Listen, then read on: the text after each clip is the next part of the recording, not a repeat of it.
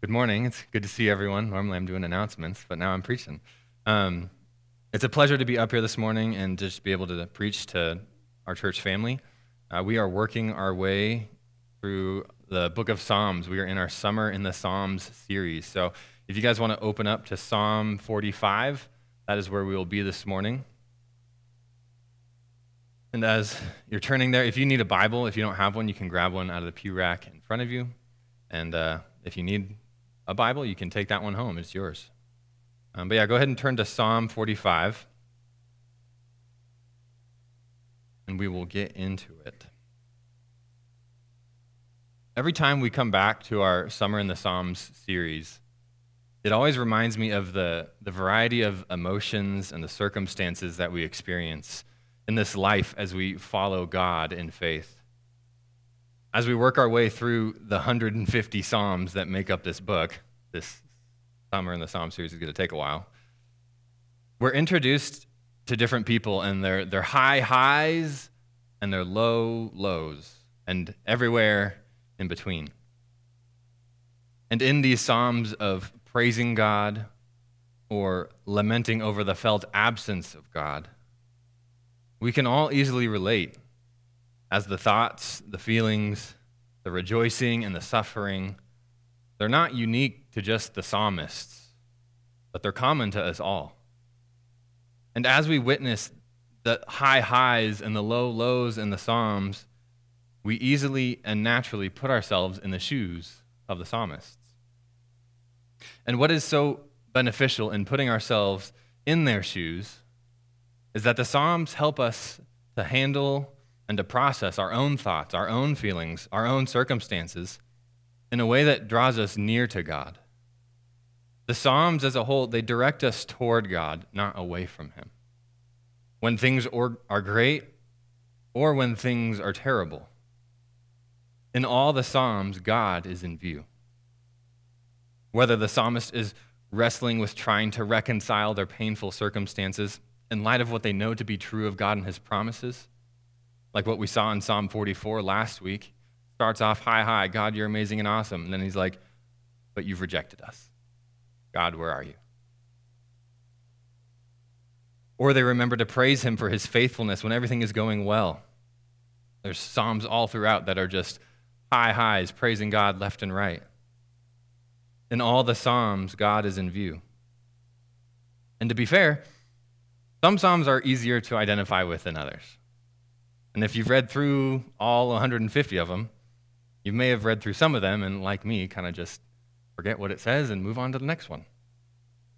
And I think our psalm for today can tend to be a bit like that. Psalm 45 is a wonderful psalm, and I'm very excited to dig into it this morning with you all. But if you're reading Psalms 44, 45, and 46 back to back, you'd probably remember Psalm 44 as this cry to God to help us. Psalm 45, probably forget what it's even about. Maybe like a king or queen or something. And then Psalm 46, you get to the well-known verse, be still and know that I am God. You'd probably forget what Psalm 45 has to say. So for our psalm today, there are a couple of key things to know about the Psalms that will help us grasp the importance of this text beyond it just being a wedding song for a king. The first thing is that there is an order or a structure to the book of Psalms. Maybe that goes without saying for some of you, but I know I have viewed the Psalms as just this massive lump and clump of songs and poems all kind of shoved together into one book, not really thinking there was any important organization or structure to them. But this is not the case. The main indicator that there truly is a structure to the book of Psalms is that it's divided into 5 books. These 5 books within the Psalms, they're not evenly divided up with a similar number of Psalms in each book. But the 5 books, they more depict a timeline, highlighting key points in the life of David and Israel, all the way through exile and restoration from it. And not only is there structure in these large sections of the Psalms, but there's also intentionality for where individual Psalms are placed. And this appears in unique ways in the Psalms because the composer of the whole book will, for example, take Psalms of David and place them all the way in the back in book 5, even though David's been dead for a long, long time. But what he wrote fits perfectly in the structure of book 5 with the praise of God in his restoring of Israel from exile. So there is intentionality for where Psalms are placed. It's not just random luck or coincidence that they happen to be where they're at. And now for our psalm today, Psalm 45, it's located in the beginning of book 2, which began with Psalm 42. And I'm not sure if you've noticed over the last few weeks, but Psalms 42 through 44 have kind of had a similar tone through each of them. Psalm 42 has a challenging question, where is your God? Along with the psalmist himself saying, why have you forgotten me? God, why have you forgotten me? Psalm 43 is pretty much a continuation of Psalm 42, and in it the psalmist says, why have you rejected me? Psalm 44 starts off on this high note, remembering who God is and his past faithfulness, but then reality sets in and the psalmist says, you've rejected us. God, you have rejected us. And he ends the psalm declaring to God, rise up, help us, Lord, asking God to act because of his faithful love. This felt absence of God in Psalms 42 through 44 and waiting for him to answer kind of leaves us on a bit of a cliffhanger and makes us wonder what Psalm 45 is going to say. Will the flow of these psalms continue on in crying out to God in their misery? Or will there be a change? Will God respond and answer? The second key thing about Psalms is knowing that there is a focus on the King of Israel. While we do easily relate and put ourselves into the circumstances of many Psalms, more often than not, there is a focus or a connection to Israel's king. Whether that be David, who wrote roughly half the Psalms, and there's others even more that are just about him, or the later Davidic kings, or God's anointed one who would come from the line of David, talking about Jesus, the Psalms have a consistent focus on a king. And this theme begins right away in Psalm 2 with God's anointed one, and it's consistently woven through the rest of the Psalms after that. So as we continue working our way through Psalms, and as we look at Psalm 45 this morning, it is important to pay attention to where Psalms have been placed and what other Psalms surround it, as well as how it may focus on Israel's king. So let's read Psalm 45, then I'll pray, and then we'll get into what the text says. Psalm 45. For the choir director, according to the lilies, a maskil of the sons of Korah, a love song. My heart is moved by a noble theme as I recite my verses to the king. My tongue is the pen of a skillful writer. You are the most handsome of men. Grace flows from your lips. Therefore God has blessed you forever. Mighty warrior, strap your sword at your side. In your majesty and splendor, in your splendor, ride triumphantly in the cause of truth, humility, and justice. May your right hand show your awe-inspiring acts. Your sharpened arrows pierce the hearts of the king's enemies. The peoples fall under you. Your throne, God, is forever and ever. The scepter of your kingdom is a scepter of justice. You love righteousness and hate wickedness. Therefore, God, your God, has anointed you with the oil of joy, more than your companions. Myrrh, aloes, and cassia perfume all your garments. From ivory palaces, harps bring you joy. King's daughters are among your honored women. The queen, adorned with gold from Ophir, stands at your right hand. Listen, daughter, pay attention and consider. Forget your people and your father's house, and the king will desire your beauty. Bow down to him, for he is your Lord. The daughter of Tyre, the wealthy people, will seek your favor with gifts. In her chamber, the royal daughter is all glorious, her clothing embroidered with gold. In colorful garments, she is led to the king. After her, the virgins, her companions, are brought to you. They are led in with gladness and rejoicing. They enter the king's palace. Your sons will succeed your ancestors. You will make them princes throughout the land. I will cause your name to be remembered for all generations. Therefore the peoples will praise you forever and ever. Let's pray.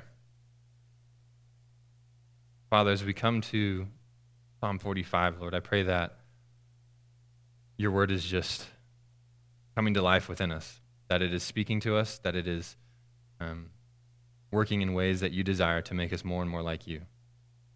I pray, Lord, we can see how this psalm points to you and the hope and the joy and the celebration that we have in you and because of you.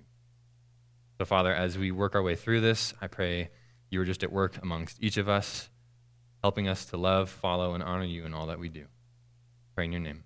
Amen. All right. Well, I'm not sure if you caught it, but today we're looking at a love song. And in the superscript of Psalm 45, it's described as being a song to a certain tune, a tune of the lilies, and to be sung by the sons of Korah. And it finishes by saying it is a song of love. Now, as we remember the previous Psalms 42 through 44, we recall that they're all longing for hope. God is apparently absent, and the psalmists are crying out for him to rise up and to help them. And we come to Psalm 45 hoping for a response, but it's not a classic psalm of God like wiping away Israel's enemies or rescuing them out of terrible situations. It's a love song. And not just any love song. This is a song composed for the king and his soon-to-be queen. Granted, as we read through it, it's not like a modern love song, right? But this is an ancient love song that was probably sung with all the kings. So perhaps you're asking yourself the natural follow-up question at this point. Why is Psalm 45, this love song, placed here? I stated earlier that the Psalms are not a random assortments of poems and songs. So is this really seen as an answer or a response to the cries of Psalms 42 through 44? Psalm 45 was placed here for a reason. So let's look at the first section of this psalm, which focuses on a king, and see what it has to say. If we look at verse 1, apparently there is something good here. It says, "My heart is moved by a noble theme as I recite my verses to the king." The psalmist says his heart is moved, or it's a stir. It's starting to kind of bubble over with a good word or a good theme. And what he is about to write is from this pen of a skillful scribe, a phrase that's used to describe Ezra the priest, who was a scribe skilled in the law. So we know that what's coming next is a carefully composed, well-written song for the king and the queen. And after his brief aside, the psalmist gets right to work describing this king. And not just a random king, but a Davidic king. And here we easily see the common theme that Psalms have a focus on Davidic kings, beginning with David and following his descendants. This king is described as the most handsome of men, or more literally, the most handsome of the descendants of Adam. He's the most handsome of all men ever. And this description of being handsome rings a bell with the description of David in 1 Samuel 16, verse 12, which says, "So Jesse, David's dad, sent for him. He had beautiful eyes and a healthy, handsome appearance." And this description of a handsome king goes beyond his physical looks to the beauty of the hope that he brings to God's people. This is seen immediately when the psalmist continues on in verse 2, describing him as one in which grace flows from his lips. With this view of the king in mind, the psalmist cheerfully commands him to go to war and conquer the enemies. Verses 3 through 5 say, "Mighty warrior, strap your sword at your side. In your majesty and splendor, in your splendor ride triumphantly in the cause of truth, humility, and justice. May your right hand show your awe-inspiring acts. Your sharpened arrows pierce the hearts of the king's enemies. The peoples fall under you." In these joyous commands, we see the beauty of the king revealed even more, and that he is a mighty hero. He rides and fights for truth and justice, and does so in humility. And in his fighting, he defeats his enemies. The peoples fall under him. This is not your run-of-the-mill king that we see in the Old Testament that's just running after false gods and worshiping them. This is the one that God has blessed forever, as the psalmist says at the end of verse 2. This is Israel's ideal king, and it is God's ideal king. And it is an answer to the lament and cries of Psalms 42 through 44. As the end of Psalm 44 calls for God to rise up and help, Psalm 45 tells of a king who conquers all his enemies. The psalmist does not end here, though, in his praise of the king. He continues on as the skillful writer he claims to be, knowing what Scripture has to say about God's ideal king. In verses 6 through 7, the psalmist states, "Your throne, God, is forever and ever. The scepter of your kingdom is a scepter of justice. You love righteousness and hate wickedness. Therefore, God, your God, has anointed you with the oil of joy more than your companions." This king reflects God himself. And now, verse 6 seems a bit strange in that this king is being referred to as God when it says, "Your throne, God, is forever and ever." And some have tried to kind of wiggle around this by saying it doesn't mean what it plainly says. But the psalmist has not changed who he is speaking of. He is still speaking to the king. Otherwise, verse 7 wouldn't make sense when the psalmist says his actual God has anointed the king. So what is the psalmist trying to say in verse 6 then? Well, it turns out that it was actually not uncommon for a king or a leader of their time to be referred to in this way, especially considering the biblical idea of a vice regent or a representative of God. We see this with Moses in Exodus chapter 7, verse 1. God says to Moses, God says this, "See, I have made you like God to Pharaoh." And the like there is actually added in translation. Literally, it's, "See, I have made you God to Pharaoh." And the word used there is Elohim to describe Moses. So the king in Psalm 45:6 is being portrayed as God's representative. He is reflecting God to his people in his rule and reign as king, just as Moses was to Pharaoh. And ultimately, this potential confusion in verse 6 is clarified one verse later when it says, "Therefore God, your God, has anointed you." The psalmist knows who the true God is. Now, what we see in the phrases of verses 6 and 7 are vital Old Testament promises being connected to this king. The king's throne being forever and ever in verse 6 ties directly to 2 Samuel 7 when God is establishing his everlasting covenant with David. And God says in verse 13, "I will establish the throne of his kingdom forever." Sounds familiar, right? And then in verse 6, it speaks of the king's scepter, this king's scepter of his kingdom and the king's scepter of justice. This ties way back to Genesis 49, when Jacob is blessing his 12 sons, and he says to his son Judah in verse 10, "The scepter will not depart from Judah, or the staff from between his feet, until he whose right it is comes, and the obedience of the peoples belongs to him." And this promise relating to the scepter is picked up in Psalm 2 as well, when it says in verses 7 to 9, "I will declare the Lord's decree. He said to me, 'You are my son. Today I have become your father. Ask of me, and I will make the nations your inheritance, and the ends of the earth your possession. You will break them with an iron scepter. You will shatter them like pottery.'" The scepter spoken of in Genesis 49 and in Psalm 2 is being connected to this king in Psalm 45. The psalmist is stating that this king is no ordinary king, but one who is directly connected to the crucial and longed-for promises of God, one whose throne will be forever. And more connections could be made here, like Psalm 110. But all that to say is that the psalmist was a skillful scribe, and he knew his Old Testament. And beyond that, he has helped us connect the dots of who this ideal king is in Psalm 45. Now, we don't know who this psalm was originally written about. Yet we can see it was more than likely some historical figure, as the psalmist says in verses 8 through 9. "Myrrh, aloes, and cassia perfume all your garments. From ivory palaces harps bring you joy. King's daughters are among your honored women. The queen, adorned with gold from Ophir, stands at your right hand." There was some king and queen in mind as the psalmist composed this love song originally. But we also pretty quickly realize that there isn't really a king of Israel that 100% meets all these characteristics in verses 2 through 7. It was idealized, if anything. And one scholar described it in this way. He said, "Often the Psalms present the king in his ideal, an ideal of which all David's other sons fell far short.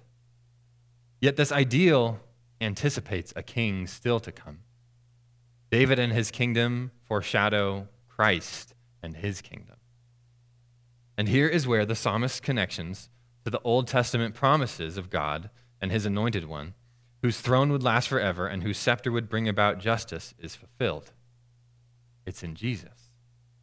And a New Testament author quoted this psalm as he saw it being truly fulfilled and finally fulfilled in Christ. Turn to Hebrews chapter 1 with me. Hebrews chapter 1. Right after Titus and Philemon, right before James.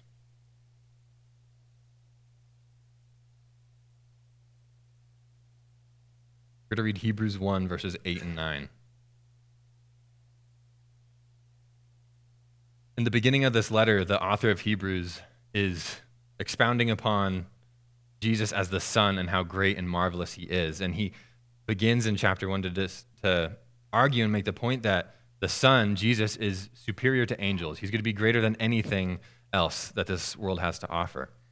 And so, coming into verses 8 and 9, he's going to contrast the angels with the Son, Jesus, and he's going to quote Psalm 45, verses 6 and 7. He says, "But to the Son, your throne, O God, is forever and ever, and the scepter of your kingdom is a scepter of justice.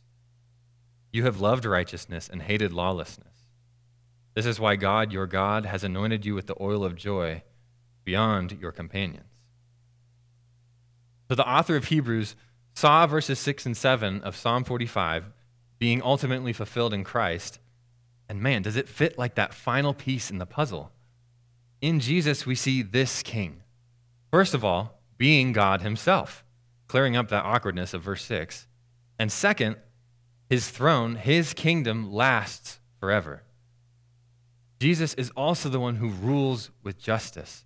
He is the one who loves righteousness and hates lawlessness. He is God's anointed one, described in Psalm 2 and in Psalm 45.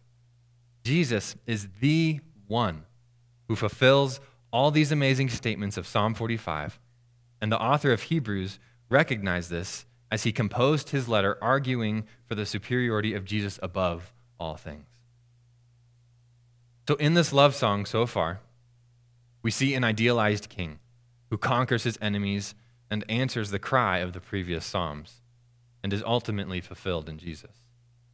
This is the one in whom we put our hope and trust, for he is our great king, the one who has grace flowing from his lips, the one who is our mighty hero, the one who conquered our greatest enemies in sin, Satan, and death, the one who humbly fights for justice and the cause of truth. Jesus is our beloved king.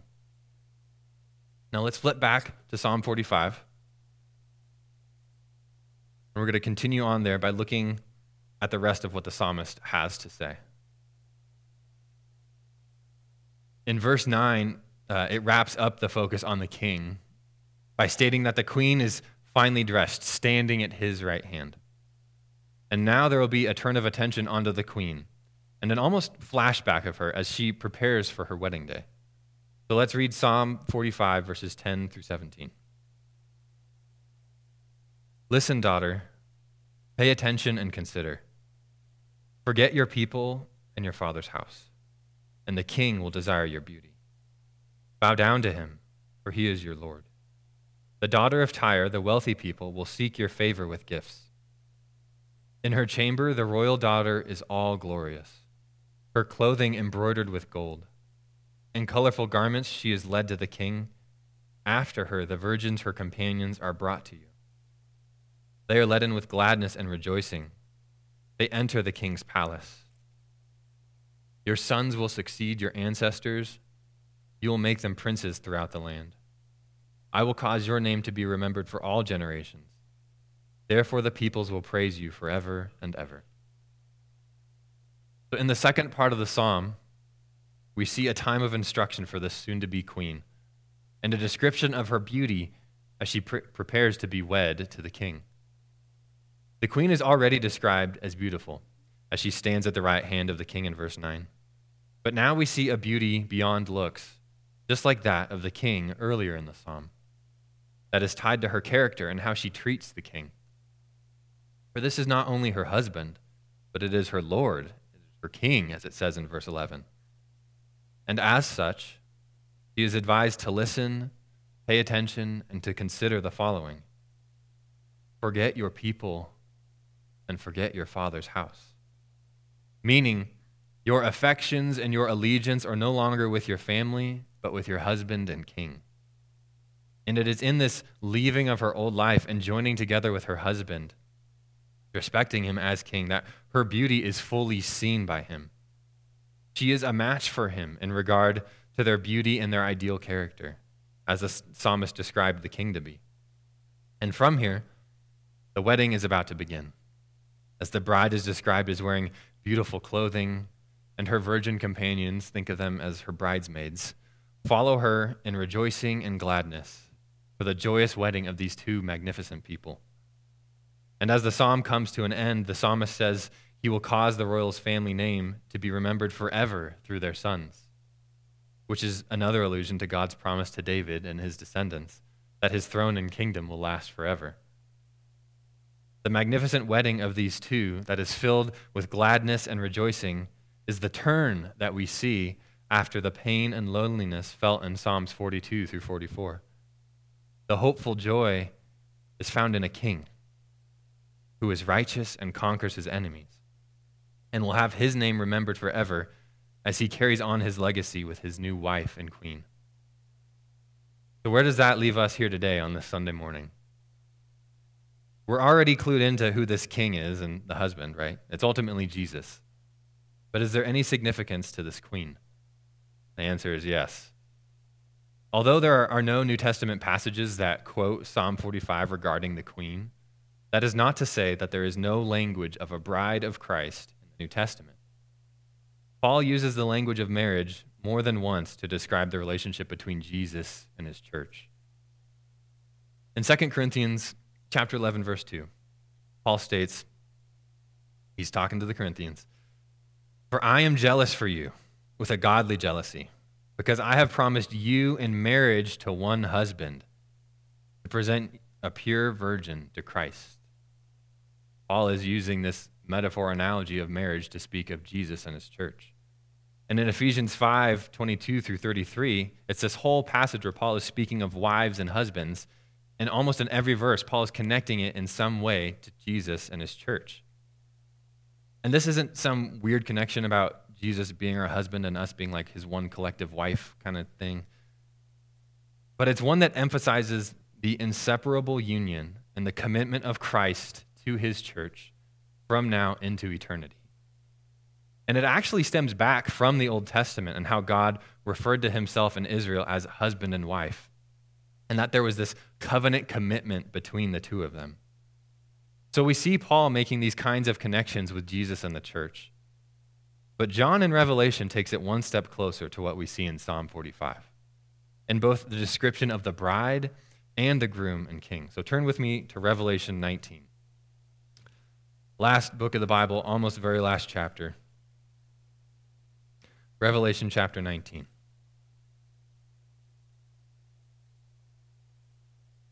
We're going to look at verses 6 through 9.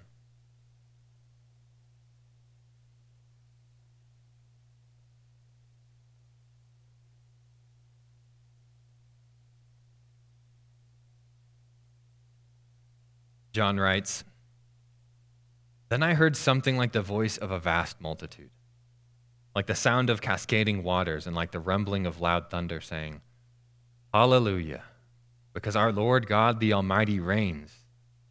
Let us be glad, rejoice, and give him glory, because the marriage of the Lamb has come, and his bride has prepared herself. She was given fine linen to wear, bright and pure.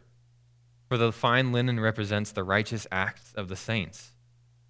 Then he said to me, "Right, blessed are those invited to the marriage feast of the Lamb."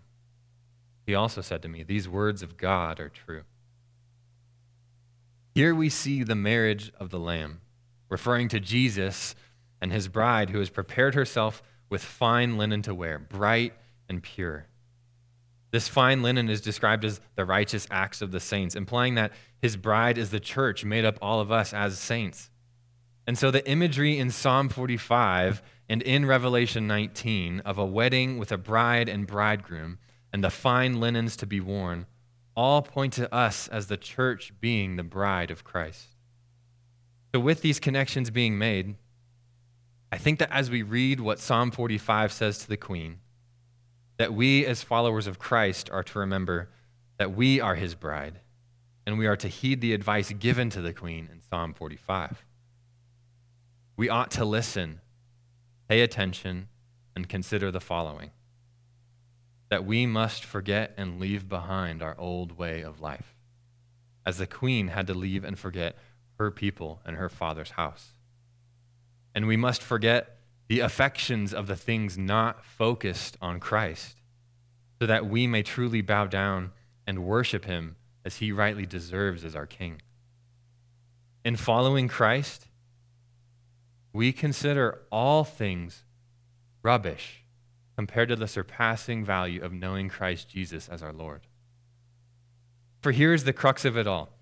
The King of Kings, who descended from David's line and whose throne lasts forever and who rules with a scepter of justice, all these amazing promises of God are fulfilled in Jesus. And it was Jesus, as our righteous and mighty King, that conquered our sin, our rebellion, and our straying from God in his death for us and in his rising to new life, so that we may be declared righteous, we may be pure, we may be adorned with beautiful garments and invited to be his bride, united with him securely for eternity. The hope of this psalm is not just some happy wedding for a king and a queen. It is the pointing forward to the eternal joy, the rejoicing and celebration we will have with God for eternity, because he has washed our sins away, making us white as snow, like a beautiful bride on her wedding day. And if you have not forsaken everything, if you do not have faith in Christ, I urge you to do so today. There is no greater hope, there is no greater joy than what can be found in Christ himself. For we will have the greatest wedding feast ever when we are united with him for eternity. So what is our hope and takeaway from the sermon today? We have a king, and not just any king. We have a king who is filled with grace, who is true, humble, righteous, and just. And although we go through seasons of Psalms 42 through 44, where God just seems to be absent, Psalm 45 reminds us of the rejoicing and hope we have, because Christ has come. The king is here, and we are his bride, the church. And he will have a glorious wedding feast prepared for us when we are united with him for eternity, in which we celebrate that Satan, sin, and death are gone, defeated, done. And we rejoice with our mighty King, our loving Savior, Jesus. Let's stand together and pray.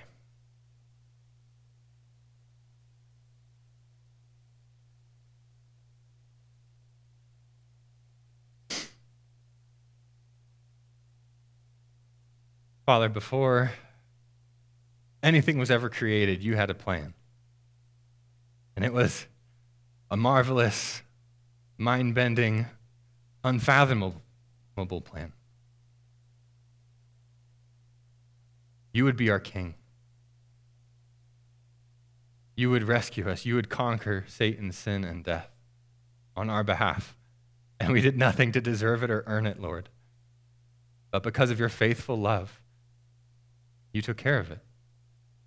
And it has brought you glory in every way. Father, as we looked at Psalm 45 this morning and this love song of a king and a queen coming to be married.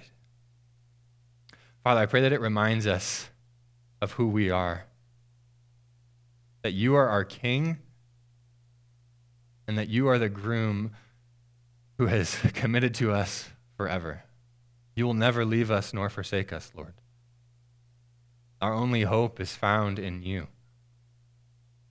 You are our mighty Savior and King. But Lord, I pray that as we go from here, we remember those things. We hold to those things.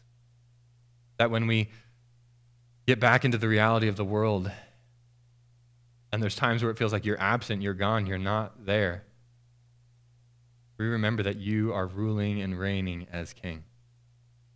And that we have a hope that will never be taken away because it is found in you. And that hope will come to fulfillment one day when we are with you for eternity.